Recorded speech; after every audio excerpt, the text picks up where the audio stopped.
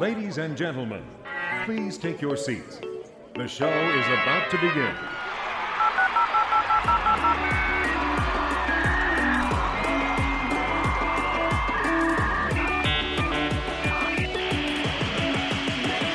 At the end of the day, it's all about practicing medicine at the end of one.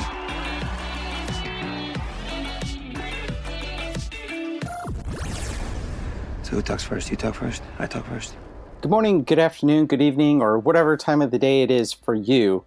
I want to welcome you to the show called At the End of the Day, a podcast about the lost art of medicine for those who are dissatisfied with healthcare's status quo. As always, I'm Andy DeLeo, and I'm joined by my two co-conspirators, Awes Mirza and AJ Montpettit. Hello. Good afternoon. How are you doing, fellas? Pretty good. Hanging in there. How about yourself, Andy?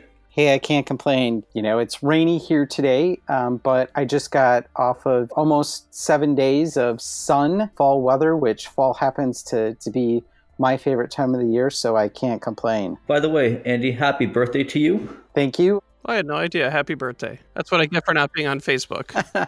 Thank you, AJ. I'm not on Facebook either. Nor am I. Well, okay, Wes, what's your secret? We had a whole company-wide thing acknowledging Andy's birthday.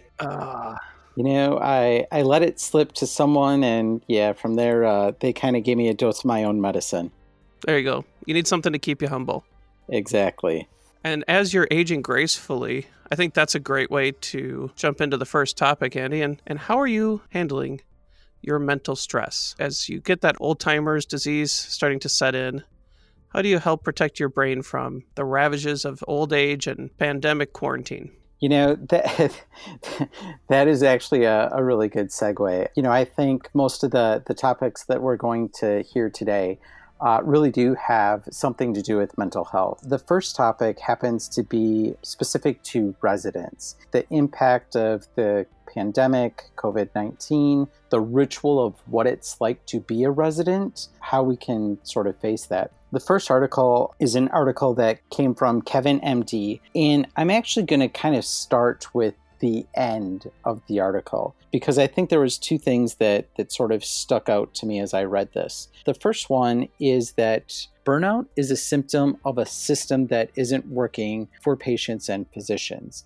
And when they say a system, they're alluding to what our vernacular is in culture right now. They're talking in terms of the healthcare system. Really what they're sort of stating is that this is a testament to the resilience of those of us working inside of this system. And if we fail, really what we're going to risk is a world where no one is satisfied with the care that's being provided to patients. And it's really a failure of the resilience of the system to take care of our physicians. And the other thing that I want to highlight in this article as a summary is that what we're really doing is we're really calling out for us to all challenge our policymakers.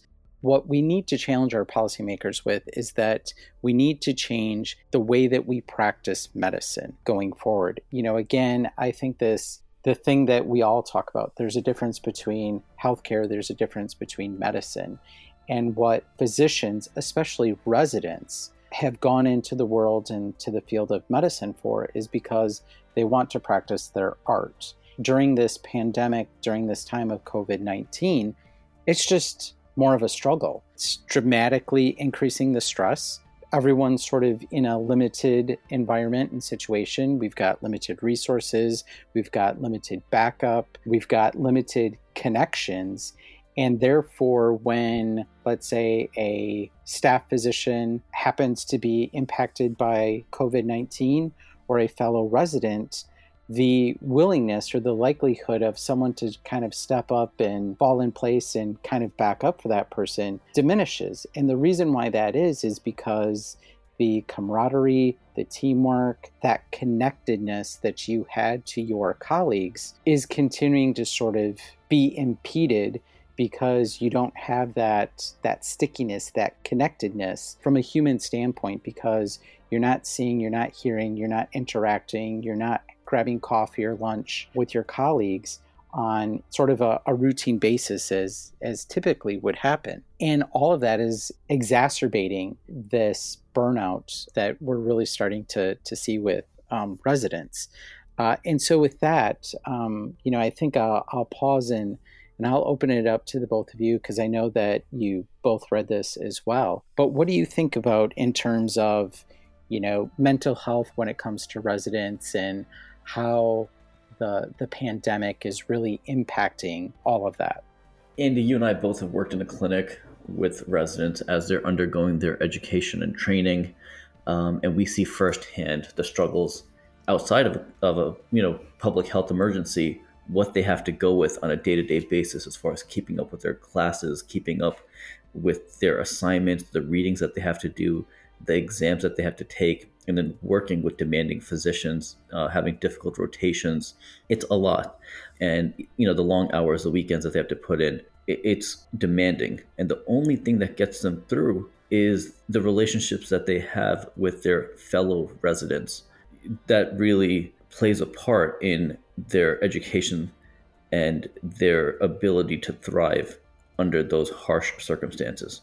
When you factor in a pandemic and the inability to go out for a drink after a hard day, or to get together and just kind of have that, a water cooler chat, it's very challenging to not be able to do that. The only thing that you're wanting to do right now is to get your work done and leave the hospital as quickly as you can to minimize, exposure to yourself. Whereas before, it would be an opportunity to spend time and spend extra hours within a hospital or a clinic, just to kind of socialize with your fellow residents. It's not the case anymore.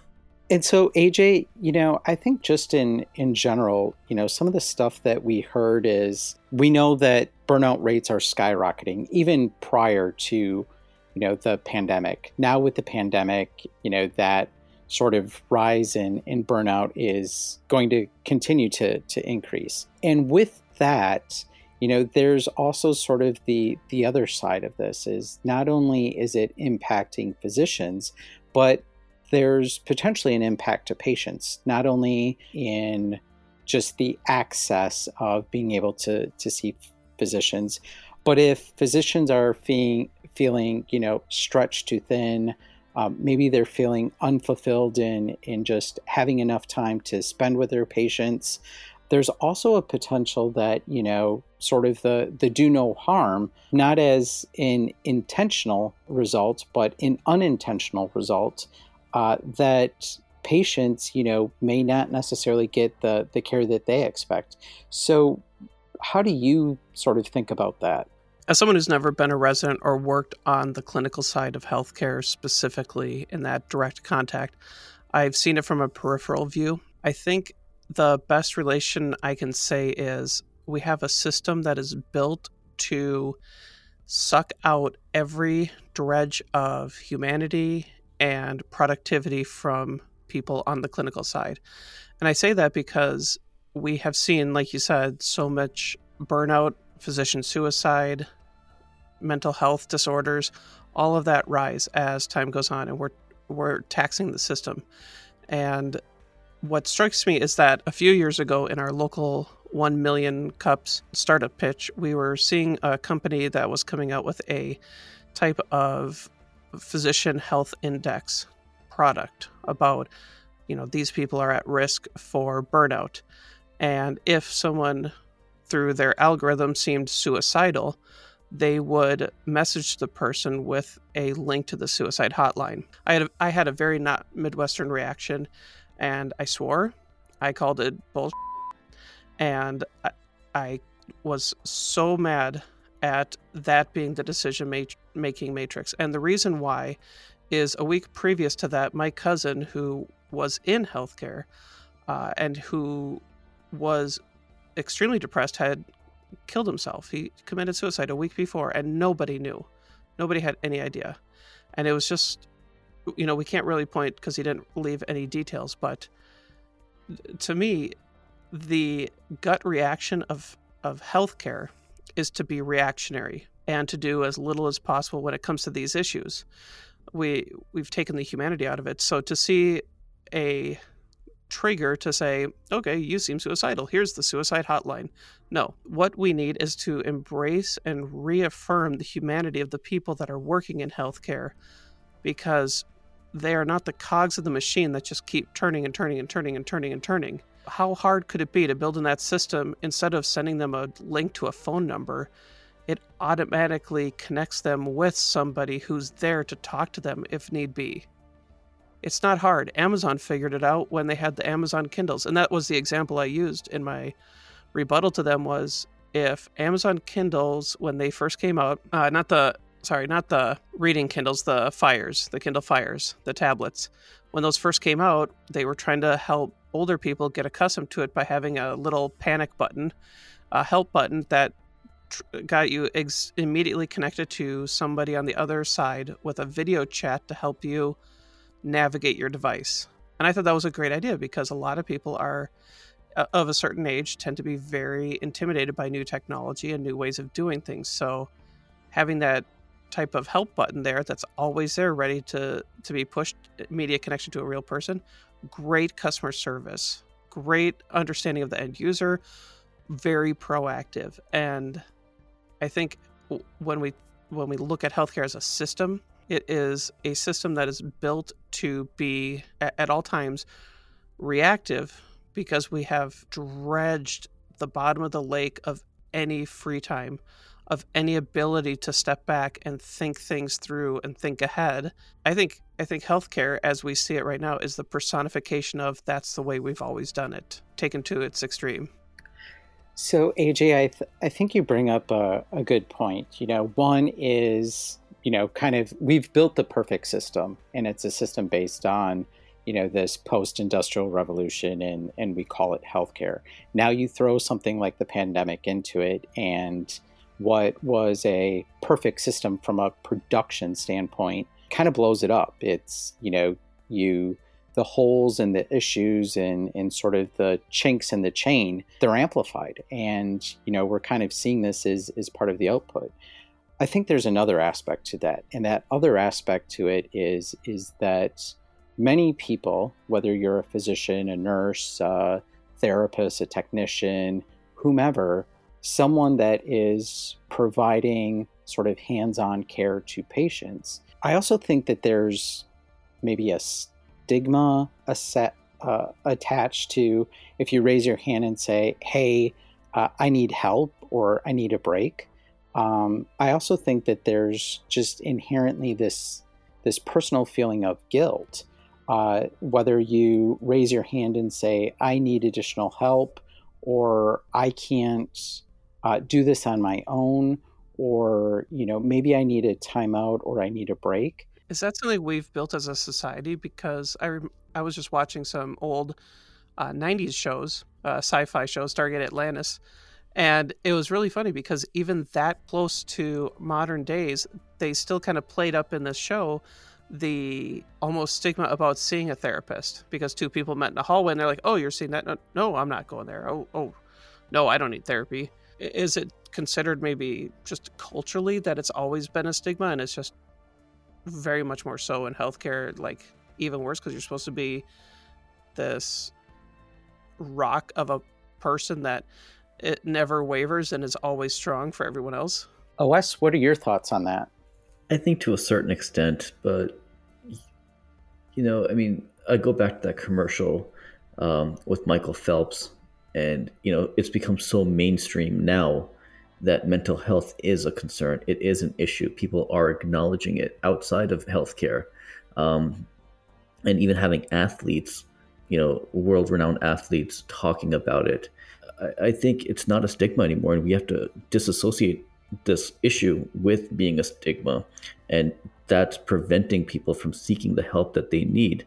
I think we have to open it up, and just because you work in healthcare doesn't mean that you can't have these issues or these problems and that you should be ashamed of it. I think, being in healthcare, you should be able to acknowledge it, understand it, see the signs earlier, and seek help and counseling. One of the biggest issues with this pandemic is that you're not working closely with one another, and hence you don't see what someone else may be going through Whereas if you were, habitually working closely side by side with one another, you may see something is off and actually offer assistance or help. Being trained in the medical field, you may be able to pick up signs and triggers that are leading to mental health. And it's a shame that, there are so many residents that are fatigued and burned out because, they're not getting the help and they're being overworked, especially during these times. One of the items that was identified in the article was, how to potentially alleviate or address some of this. And, one of the obvious things is just from a staffing perspective, to make sure that we've got enough sort of staff physicians, we've got enough nursing staff, we've got not only enough residents, but how do we open up more residency spots? And then once you sort of understand it from a staffing perspective, that could allow you to give more time off to physicians, residents, other members of the care team. By being able to sort of build in the ability to take more time off, you could potentially sort of reduce that personal feeling of guilt. Hey, if I take a day off, it's impacting my colleague. In addition to that, it's about ensuring that there's enough time built into just normal daily activities for self-care and wellness. Also having that time built in for, research, enough time on, hey, how do we do more volunteer work? How do we get ourselves involved with more committee works? I think that is a good sort of thing that needs to be highlighted. Just, do we have enough staff to sort of encompass all of the different things that need to be part of that solution? But I guess where I want to ask both of you, because I sort of know my own bias, when it comes to sort of the topic of self-care or wellness, how good are either of you at addressing your own self-care or your own wellness? I'll take a stab at that first, because that's been a stigma that I've been working on being open with people is, I deal with ADHD. I was a late bloomer on that, getting a diagnosis when I was in my 30s. And then in the last few years, just realizing the also side effects of the anxiety and depression parts of it and how to manage that. So I take medication for it, which helps take the edge off. And for the ADHD, and I just switched my anxiety depression meds, just because I've had some general irritabilityness a lot lately. But I do meet with a cognitive behavioral therapist who focuses with adults with ADHD weekly. And I also have time weekly with a mentor and a business development expert. And just starting this last week, I am now working with a personal trainer through Nerd Fitness. And I'll definitely give shout outs to Nerd Fitness, because I've been a fan of that guy since long ago. The one thing that I've learned from my cognitive behavioral therapy is being proactive to build in time to take care of myself. And through conversations, through trial and error, I know that before we did this call at around noon, I took some time to go for a little walk around outside for about a half hour. And that's the kind of things I need. I need to just take time during the day, shut everything down, put on a podcast, go for a walk. Or maybe I just need to get up and go do 10 push-ups just to get that blood circulating. But I've learned through trial and error that certain things that I eat affect me certain ways. Like I hate a heavy grain diet because it kind of makes my brain feel foggy. I do better when I have a low grain, low carb kind of diet. And that's me. I'm not going to say everyone should do it. I also know that I'm most productive in the mornings before anybody wakes up, because I have time to just be calm, focused. So it goes back to kind of that Latin phrase of know thyself, understanding what works for you, because what works for a Wes right now in his situation, in his context, will be completely devastating to me or you, Andy. So I think that's the first step, is just starting to take time to get to know yourself better, know what works and what doesn't work, and addressing it that way. How about you, Wes? So it's interesting. My experience on this has always been that healthcare practitioners make the worst patients, and I will be the first one to admit I am the worst at taking care of myself. And so I'm going to do a quick poll here. Andy, are you the same way? Are you similar, or do you take care of yourself? I'm the same way. Okay. So we have two guys that are in the medical profession, and we both don't take care of ourselves. And then we have one guy that's not in healthcare profession. He takes excellent care of himself. I wouldn't say it's excellent, but I've learned that I've had to do it. And trust me, I've been like a baby kicking and screaming the whole last, 5-7 years of taking the time to get to know myself. But it definitely did not happen overnight whatsoever. It's the right approach and the right thing to do. And for whatever reason, in healthcare, we are our own worst enemies. We know the facts. We understand, what could happen and what the worst case scenarios could be. Yet, for whatever reason, we ignore the signs and the symptoms, and we mask them, and we carry on without actually acknowledging or treating them. I'll be the first one to raise my hand and say I'm whether you want to call it compartmentalization or boxes, that's who I am. I've got little tiny boxes, and I put things in those boxes, and I bury them way deep in the depths of my soul, and they stay there until, I have to deal with them. I'm sort of what's in front of me is what I have to deal with, because there's 100 other things that are going on. And in order to be productive and sort of move forward, the way that I sort of deal with life, whether it's personal or professional, that's what I do. I kind of put it in a box, that box gets filed away, and I sort of move on to the next thing that I have to deal with and address. When it comes to my personal health, I will say I do try and take a walk at least once a day. I try to get my steps in. Recently, I think I shared with you guys, I was really bad with my addiction to Diet Coke. I was probably, if I'm honest, drinking at least a 12-pack a day. And I'm happy to say that I was able to kick that cold turkey. I'm going on for almost 5 weeks now, where it's, water and juices and whatnot. I don't necessarily know if that's helped me, but I can at least say that the acute pain I associated with my Diet Coke intake has gone away. But, when it comes to sort of my routine, fitness, physicals, exams, eye appointments, things like that, I'm a horrible patient, and I do not commit. I don't do the things that I should on a routine basis. And it's just because I deal with what's here and now. And if I don't have any acute conditions, then, in my mind, I'm okay. Well, I'm very proud of you for kicking that habit. That is not an easy thing to do. And I will tell you, one of the secrets for me kicking any bubbly drink habit was little bottles. Mio, right? Is that what it's called? Mio? Yep. Those were a great little thing to just kind of help the transition out a little bit of that. And because it is fall, it's my favorite time for drinking about a half a gallon a day of tea. I love me some good green or oolong or black tea, just straight up. How about you, Wes? What's your favorite beverage of choice? That sounds really good right about now.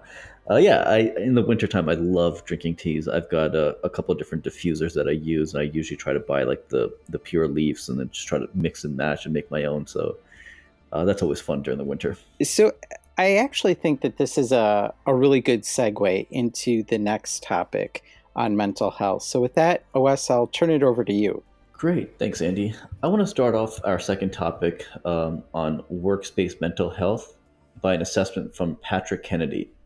Patrick Kennedy is a former U.S. representative and a founder of the Kennedy Forum. He believes that mental health impact of the COVID-19 pandemic will have a long-lasting repercussions. All employees should be planning now for re-entry strategy that includes better mental health care provisions before the inevitable costs are triggered by a rise in mental health issues, which are obviously exacerbated by this pandemic. So we've all heard the phrase, oh, so-and-so burned out, or so-and-so needed to take some time off work, without really thinking about why they burned out or why they needed to take time off.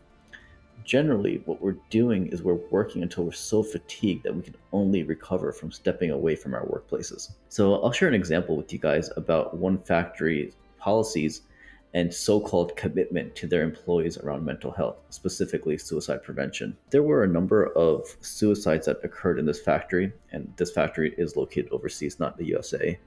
And when management was pressed on the issue to do something, they decided it would be best to install nets to catch jumpers from falling to their deaths. And their thought was, in turn, this would also deter jumpers in the first place. Rather than dealing with it head on, they decided to find this as a solution. So this brings me to my point of tick box mental health care issues or mental health culture. Do we limit mental health as a human resources issue or look at it as a larger issue, such as a corporate culture-driven phenomenon? Do institutions simply check a box that they're aware and have programs in place to minimize employee stressors and assist with mental health issues? Do they have in place a system to mental well-being? And then my question to you guys is it up to HR based on their policies, or is it up to the culture of the organization as a whole to assist individuals that are having issues with mental health care? I tend to be more on the side of building a culture that accepts that crap happens in life and that we all need help from time to time, and making that okay. That, people are most productive when they don't have to fear missing a day of work because of something that they couldn't control in their life. And we had a close friend of ours who is about our mother's age, working, and her father had a stroke and went and told her manager, supervisor, whatever you want to call the person.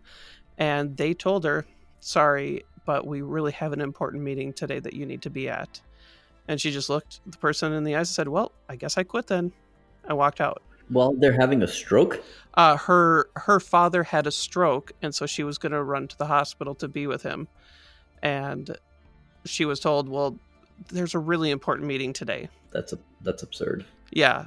And it's also, it's beyond absurd. And it's just, I think what you said, Andy, about the Industrial Revolution and kind of what we hinted at with the first topic is we have stripped so much of the humanity out of work that it's almost like we have to reclaim the fact that we are people, that we don't have the ability to schedule our lives around a strict 9-to-5 time. Kind of like with some of the students that I teach in my innovation in healthcare class, one of our challenges right now that we're working through is, for this semester, is healthcare access post-pandemic. And one of the things that one of the teams is going to be working on is the time that healthcare is available. And, we kind of joke about it, but it's really a sick and sad state of affairs when you say, oh, you can't get sick on the weekends because they're not open. Don't get kind of sick. If you get sick on the weekends, get really sick. There's a couple of things. I think many of us, whether you work inside of the world of medicine or you work outside of it, many of us have worked for companies, businesses, corporations, whatnot, that you just feel compelled that even if you have a sniffle, sneeze, cough, or something else maybe larger than that is going on, you just have sort of this feeling that you have to show up. That if I don't show up, either someone's going to look poorly upon me, someone else is going to be there to maybe take the position that I have and that I depend on for my livelihood, or I'm going to let my other teammates down. And so I think inherently, maybe it's part of the American culture, maybe it's part of our work ethic. I just think that for the most part, we've sort of been trained this way to sort of, just kind of show up all the time, despite what else may be going on. However, I also think it's on all of us, if we truly view ourselves as leaders, to stand up and lead by example. And I've got a really good sort of personal case of this. When I happened to be traveling and working for a company, it was, a situation in which there was probably about 150 professionals that came. We descended for a week-long meeting, and the Thursday, the meeting was going to conclude at Friday on noon. That Thursday afternoon, I received a call, and I received a call that my father was sick, and this was right before his cancer diagnosis. So I didn't know that, he had had cancer or whatnot. I just knew that he had really bad pain and it was uncontrollable, and he was, going to the hospital. I got up, went ahead, and I told the general manager and vice president at that time, that I was leaving. I had a personal matter to attend to. I packed my bags and I left. And I remember that later that weekend, I had 4 other senior leaders, so people that were higher up in the organization than myself, reach out to me and say that they were really impressed on the fact that I put my family before all else, and that I stood up, I acknowledged what was going on, and I excused myself. They said that, in the 12 plus years that they had been with an organization or company, they had never seen anyone do that before. And it sort of was this turning point in the culture and the team that we had, that we all supported one another and realized that people have lives outside of their work and their title and their jobs, and that if they needed to attend to something with their family, it was okay. And that sort of resonated with me. And since that point in time, it's something that, I've tried to build into the teams that I put together, the people that I work with, because, to your point, AJ, we need to realize that we're all human. And in order for us to have fulfillment, in order for us to be happy, in order us to, for lack of a better word, be productive at work, we need to make sure that the whole self is being addressed. So, Andy, I'm going to dig a little bit deeper on this example that you just shared. Do you think that this was acceptable to your manager and your team's leadership because it was around, medical care, it was around healthcare, even though it was a company outside of the hospital? Because you and I have both worked in hospitals, and at least for myself leading my teams, if there was a family issue, it was no question, just, leave. Don't even worry about how many patients we have. Don't worry about what the day looks like. Don't worry about how we're going to handle the rest of the day. You need to go take care of your family. So just go, whether it was a daycare issue, childcare issue, family member, a pet, it didn't matter. If someone said, I have to go do something, my answer was always go immediately. Don't worry about what's going to happen here. We'll figure it out. Do you think it was because it was around healthcare and, being in healthcare, you kind of have that understanding that, things happen and people get sick and we need to be there for one another and support them? And do you think and I'm going to turn over to you, AJ, have you been seen an example such as this where a corporation or a company was not understanding under these circumstances? The first part of your question, OS, I didn't share with anyone when I was leaving kind of what happened. I just sort of said I needed to excuse myself and I left. After the fact, people, sort of realized why I left and explained that a little bit more in depth.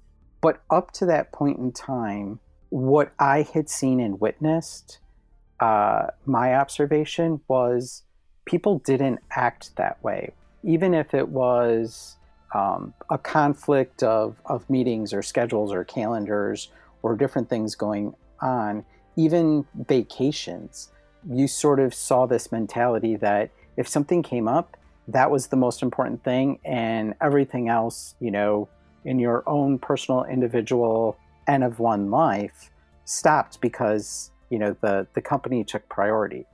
At least that was sort of my observation at that point in time.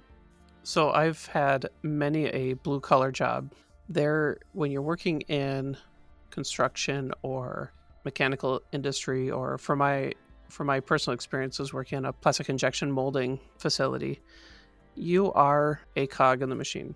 So they don't care. If you show up late, that's a write-up. If you don't show, you're fired. I called in sick one day and got teased about having the brown bottle flu. And at the time, I didn't even drink. And I was like, hey, I'm sick. I'm not coming in. I'm not drinking. And that's just, the mentality for some of these industries, how they're built up, is the bottom line is all that matters. So yeah, it all depends on the culture of the work. But I think we're talking from a very privileged point of view of jobs that where I'm at now, and I think where we're all at is, we have the luxury to be able to call in and say, I can't come in today, or just send a text. I just emailed a company, one of my clients, and said, hey, I'm going to be gone for 2 weeks. Okay, cool. I'm going to be gone tomorrow. And, in other jobs and other industries and other places, you'd have to take that time off 6 months in advance and schedule everything around it. So I think, yeah, I've definitely seen a very inflexible and inhospitable environment for many industries that are just socioeconomically blue-collared, and what matters is output and productivity, and it doesn't matter how you get there, it just matters you do. So, AJ, I think this leads to a deeper conversation that employers need to start having with their employees. And there has to be a cultural shift in the way things are looked at. Leaders need to start modeling healthy behaviors by being open, vulnerable, connecting with their employees. And I know it's easier said than done, but I think this is really important for any kind of organization that wants to build a culture that's going to show some sort of commitment to their employees and share a work-life balance. Yeah, and I think the people making the decisions or enforcing those rules are so far down the leadership role that the people who would make those decisions, unfortunately, like healthcare, when we talk about systems and how they're built, they don't care and they don't see the effects. So there is definitely something to be said about the current state of people looking into unionizing right now. And I think that, we need another hour or two to talk about that type of a topic. But I think in the past, and if people who are listening, unions have done good. Some unions are bad. Some unions are great. Some people are idiots. Some people are smart. It's very contextually based, but without unions, without that type of things, we wouldn't have a 40-hour work week. We wouldn't have child labor laws. We wouldn't have weekends.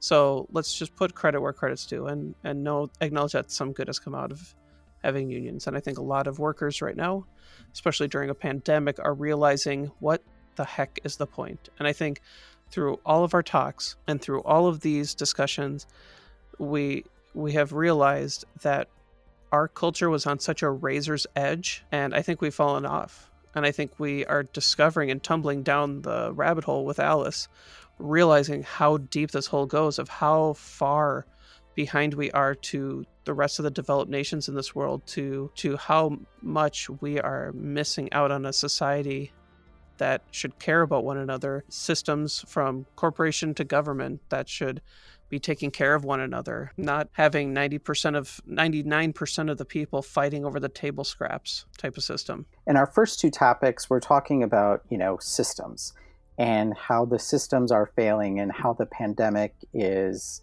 showing this failure. And, the question that each of us have to ask ourselves is, so what can we do, starting with myself or yourself or Wes as an N of one?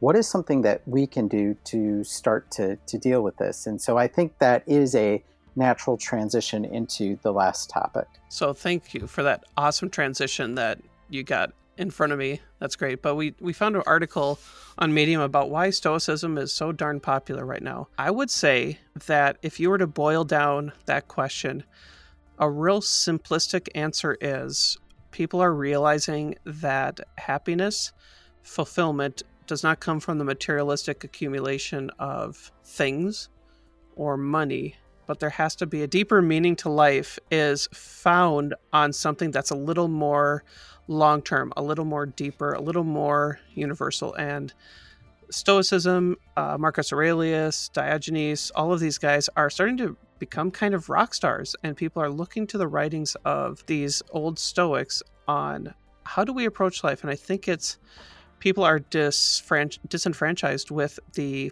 quote-unquote American dream, and I can't remember who said it, but I think it was a comedian that said, of course it's an American dream because you have to be asleep in order to believe it, which I think was George Carlin who said that. But when we think about how do we change our perspective on life and kind of that resiliency rewiring of our brains, the ideas of the Stoics have started to make a lot more sense when we're searching, I think culturally, searching for meaning, searching for more than buy something to feel better. Or, we live in a culture where the fact that there's even a phrase called retail therapy, that buying things will make you feel better when you're sad, it's mind-boggling, and many more swears that I don't want to put out there because I tend not to swear as much as I can, but it's sickening.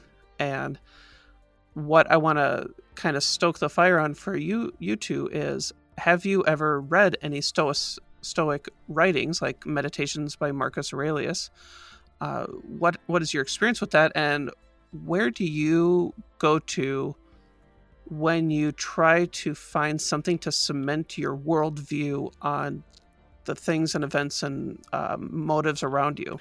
Yeah, so I'll share a quote, and the quote is, "Nothing will stand in the way of your acting justly and soberly and considerately." So I think, in the times that we are in currently, the political position that we're in right now, and, whomever you believe in, it doesn't matter. There's a lot of decisiveness, but none of that matters. You can still stand with people. You can still find common ground. And, this relates really towards building relationships with one another. And I think that's really important, and that stands out for me. I think, the relationships that I have with you guys, with our customers, with our patients, with our colleagues, with our friends, with our neighbors, those are all important. And it's just, kind of level setting and finding common ground. So for me, I've read Meditations a couple of different times. It's a great book. Actually, Ryan Holiday's book on, sort of the everyday there's a reading, just, 1 or 2 pages of Stoicism. I've had that book for at least 3 years. I actually have it on my phone as well. I read it on a daily basis, and it helps me just sort of level set myself for the day. I know personally I've got, peaks and valleys where, for the most part, in front of people, meetings, presentations, whatnot, that I tend to be, kind of level-headed, even-keeled, and, stoic to a point. But there are moments in time where things really kind of get underneath my skin, and I get very animated, and the Latin passionate side of me definitely comes out with hands flailing around as I'm, speaking. What I like about it is that it does give clarity, it does give calm, and it does help to build this mental fortitude on just how to deal with life, whether it's people, whether it's situations, and sort of understanding that context of life. Each of us has our own experience, and that experience is neither good nor bad, it just is. And for me, it's really helped me kind of remember that and build that as a muscle in my life. So I really appreciate it. I think that's a really good point that you're making about how you perceive the things around you before they happen. So you're kind of setting your mind up to be able to handle situations in a specific way. I think that's what people are starting to realize is we've been told, and especially our generation and those around Gen X, Millennial, Zillennial, whatever you want to call yourself, that we were given this mantra of go to college, go to college, go to college, go to college, go to college. And now we're seeing this complete unraveling of everything we thought was going to happen and everything we thought was supposed to be, quote unquote, the way to do things. And I'm just looking at Meditations right now on my notes and highlights on Kindle, and I've got, 77 highlighted. And I'm sure if I read it again, I will definitely have more. But I think that I want to end today's podcast on a quote from Marcus Aurelius. And I think this is a great way to reframe how we think about things. But I think this was a really good day of just how to start your day on the right foot. So he wrote, when you wake up in the morning, tell yourself, the people I deal with today will be meddling, ungrateful, arrogant, dishonest, jealous, and surly. They are like this because they can't tell good from evil. But I've seen the beauty of good and the ugliness of evil, and have recognized that the wrongdoer has a nature related to my own, not of the same blood or birth, but the same mind, and possessing a share of the divine. And so none of them can hurt me. No one can implicate me in ugliness, nor can I feel angry at my relative or hate him. We were born to work together like feet, hands, and eyes, like the 2 rows of teeth, upper and lower. To obstruct each other is unnatural. To feel anger at someone, to turn your back on him, these are obstructions. And I love that, because what he's talking about is when you interact with people, it's so easy to other others. It's so easy to just be dismissive of their attitudes as, oh, that guy's a jerk, or that lady's just being totally crazy, or whatever you want to fill in the blank with. I think of Mother Teresa's quote about treat everyone with kindness because they may be having a rougher day than yourself. And that's what Marcus Aurelius is talking about, is that we are all of the same mind, possess the same share of the divine. And when you see somebody reacting in a certain way, that there's something more to it than that. Pulling back into what we discussed in the last podcast about the word sonder, when you realize that everybody has such a deep, rich, full life as yourself, I think that's a part of maturity. And Marcus Aurelius, Mother Teresa, all of these brilliant people take it that step further, is when you realize that their lives are that detailed and that rich, that you know yourself, that the reactions that you have aren't necessarily because of the thing in the immediate moment, but something deeper, something from before, something that just sets you off. And if we train our brains to see the day like this, then we start the day on a very good way. I think that's a wonderful wrap. And, to sort of play off of it, while that's, a really good way to start the day, I think at the end of the day, what we all need to remember is that we need to be truthful and we need to do what is right.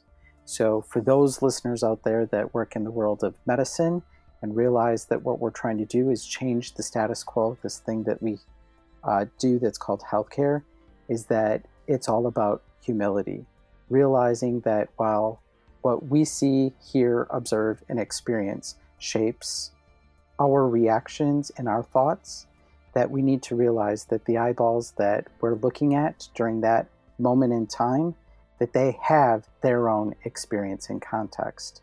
And so we need to go into those interactions and we need to lead with humility. So with that, I think that's a good way for us to wrap up, AJ. I think so too. So I will just sign off here. My name is AJ Montpetit, and you can find me on all of the social medias of LinkedIn and Twitter at AJ Montpetit. And this is Awais Mirza, and you can find me on Twitter at Awais F. Mirza. And as always, you can find me, Andy DeLeo, better known as Cancer Geek, on all of the socials as at Cancer Geek. And remember, at the end of the day, it's all about practicing medicine at the N of 1.